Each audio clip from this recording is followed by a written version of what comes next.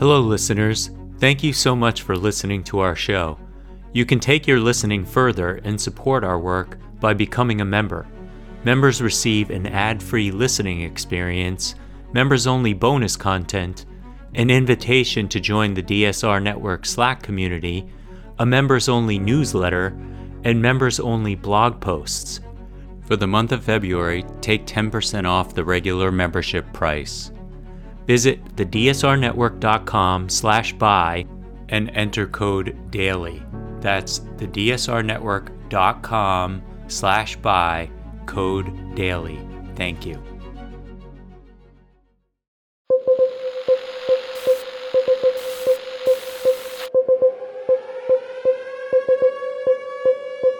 It's February 24th, 2023, and this is your DSR Daily Brief. I'm Grant Haver. And I'm Chris Cotnor. It's been a year since Russia launched its full-scale invasion of Ukraine, so we thought it would be worthwhile bringing into focus the impact of the war. Western intelligence agencies are estimating that approximately 200,000 Russian soldiers have been killed or wounded since the war began. The Ukrainian toll is believed to be lower, but still more than 100,000 dead or wounded troops.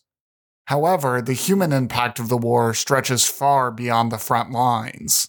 The official toll of Ukrainian civilian deaths is at least 8,000, and according to the United Nations Refugee Agency, the war has led to the second largest displacement crisis in the world.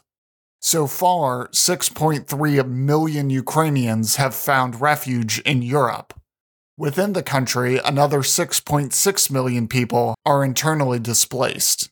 The UNHCR lists 2.8 million Ukrainian refugees in Russia, but we know that many of them were forced there and are now in re-education camps. That amounts to a war crime. Economically, the war has been devastating on Ukraine.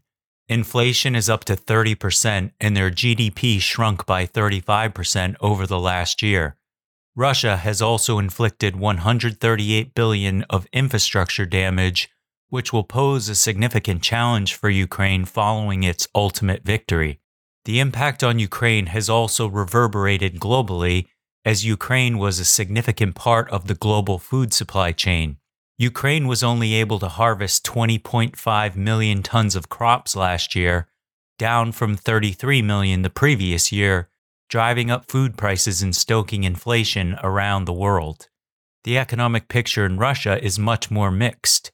Last year, their GDP shrunk by 2.2%, but it is expected to grow this year by 0.3%. Despite sanctions and Europe cutting its purchases of Russian fossil fuels in half, Russia is still receiving roughly the same revenue from fossil fuel sales as it did before the war. Countries from around the world have stepped up to support Ukrainians in their fight for freedom. The U.S. has given the most support of any country, totaling $76.8 billion, with $46.6 billion of that being military support. However, countries as far-flung as Colombia, Cambodia, and New Zealand have also sent support, with more than $150 billion worth of aid being sent in total. Eastern European countries have sacrificed the most to support Ukraine. Lithuania and Poland have given more than 0.6% of their GDP to Ukraine. Latvia has given more than 0.9% of their GDP, and Estonia has given more than 1% of their GDP. We've been covering the war and its impacts since the beginning, and we hope to cover a Ukrainian victory soon. Elsewhere, a highly active hive of Russian spies posing as diplomats operated in Australia for more than 18 months before it was dismantled as part of a sweeping and aggressive counter-espionage offensive by ASIO. The Sydney Morning Herald reports that the Australian intelligence agency spent months tracking the Russian spy ring, which comprised purported embassy and consular staff and operatives using other deep cover identities before ASIO finally moved to force the ring's key players out of Australia, according to sources with knowledge of its operation. The spy ring's aim was to recruit Australians with access to classified information and, according to one source with knowledge of the Russians' activity, use sophisticated technology to steal data and communicate without being intercepted. The Russian embassy was contacted by phone and email on Thursday, but provided no response.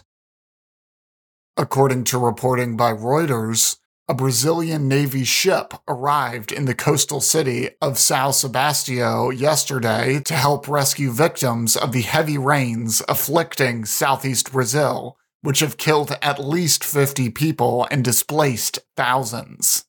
The Navy's multi-purpose aircraft ship, its largest vessel, will serve as an emergency field hospital and is equipped with helicopters and landing vehicles as well as hospital beds. Last weekend's rainfall was the heaviest ever recorded in Brazil in a 24-hour period, according to government data, and left a trail of destruction along the coast of northern São Paulo state.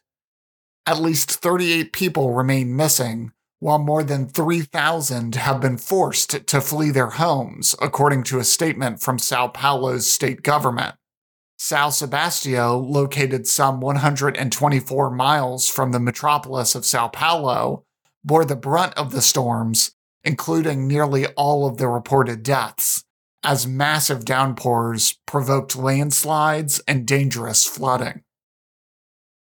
The AP is reporting that the European Union's executive branch said Thursday that it has temporarily banned TikTok from phones used by employees as a cybersecurity measure, reflecting widening worries from Western officials over the Chinese-owned video sharing app. In a first for the European Commission, its corporate management board suspended the use of TikTok on devices issued to staff or personal devices that staff use for work. TikTok faces intensifying scrutiny from Europe and the United States over security and data privacy amid worries that the hugely popular app could be used to promote pro-Beijing views or sweep up users' information.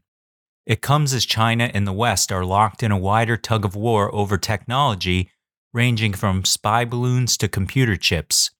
The EU's action follows similar moves in the US, where more than half of the states and Congress have banned TikTok from official government devices.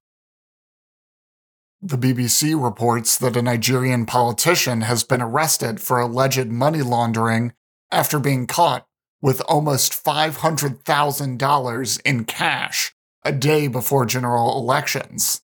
The US dollars were found by police inside Chinyere Igwe's car.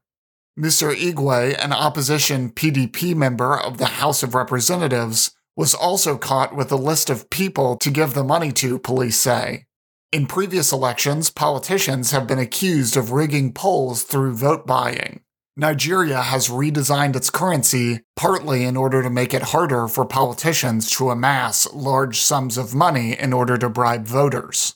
However, not enough of the new notes are in circulation, leading to widespread anger and frustration.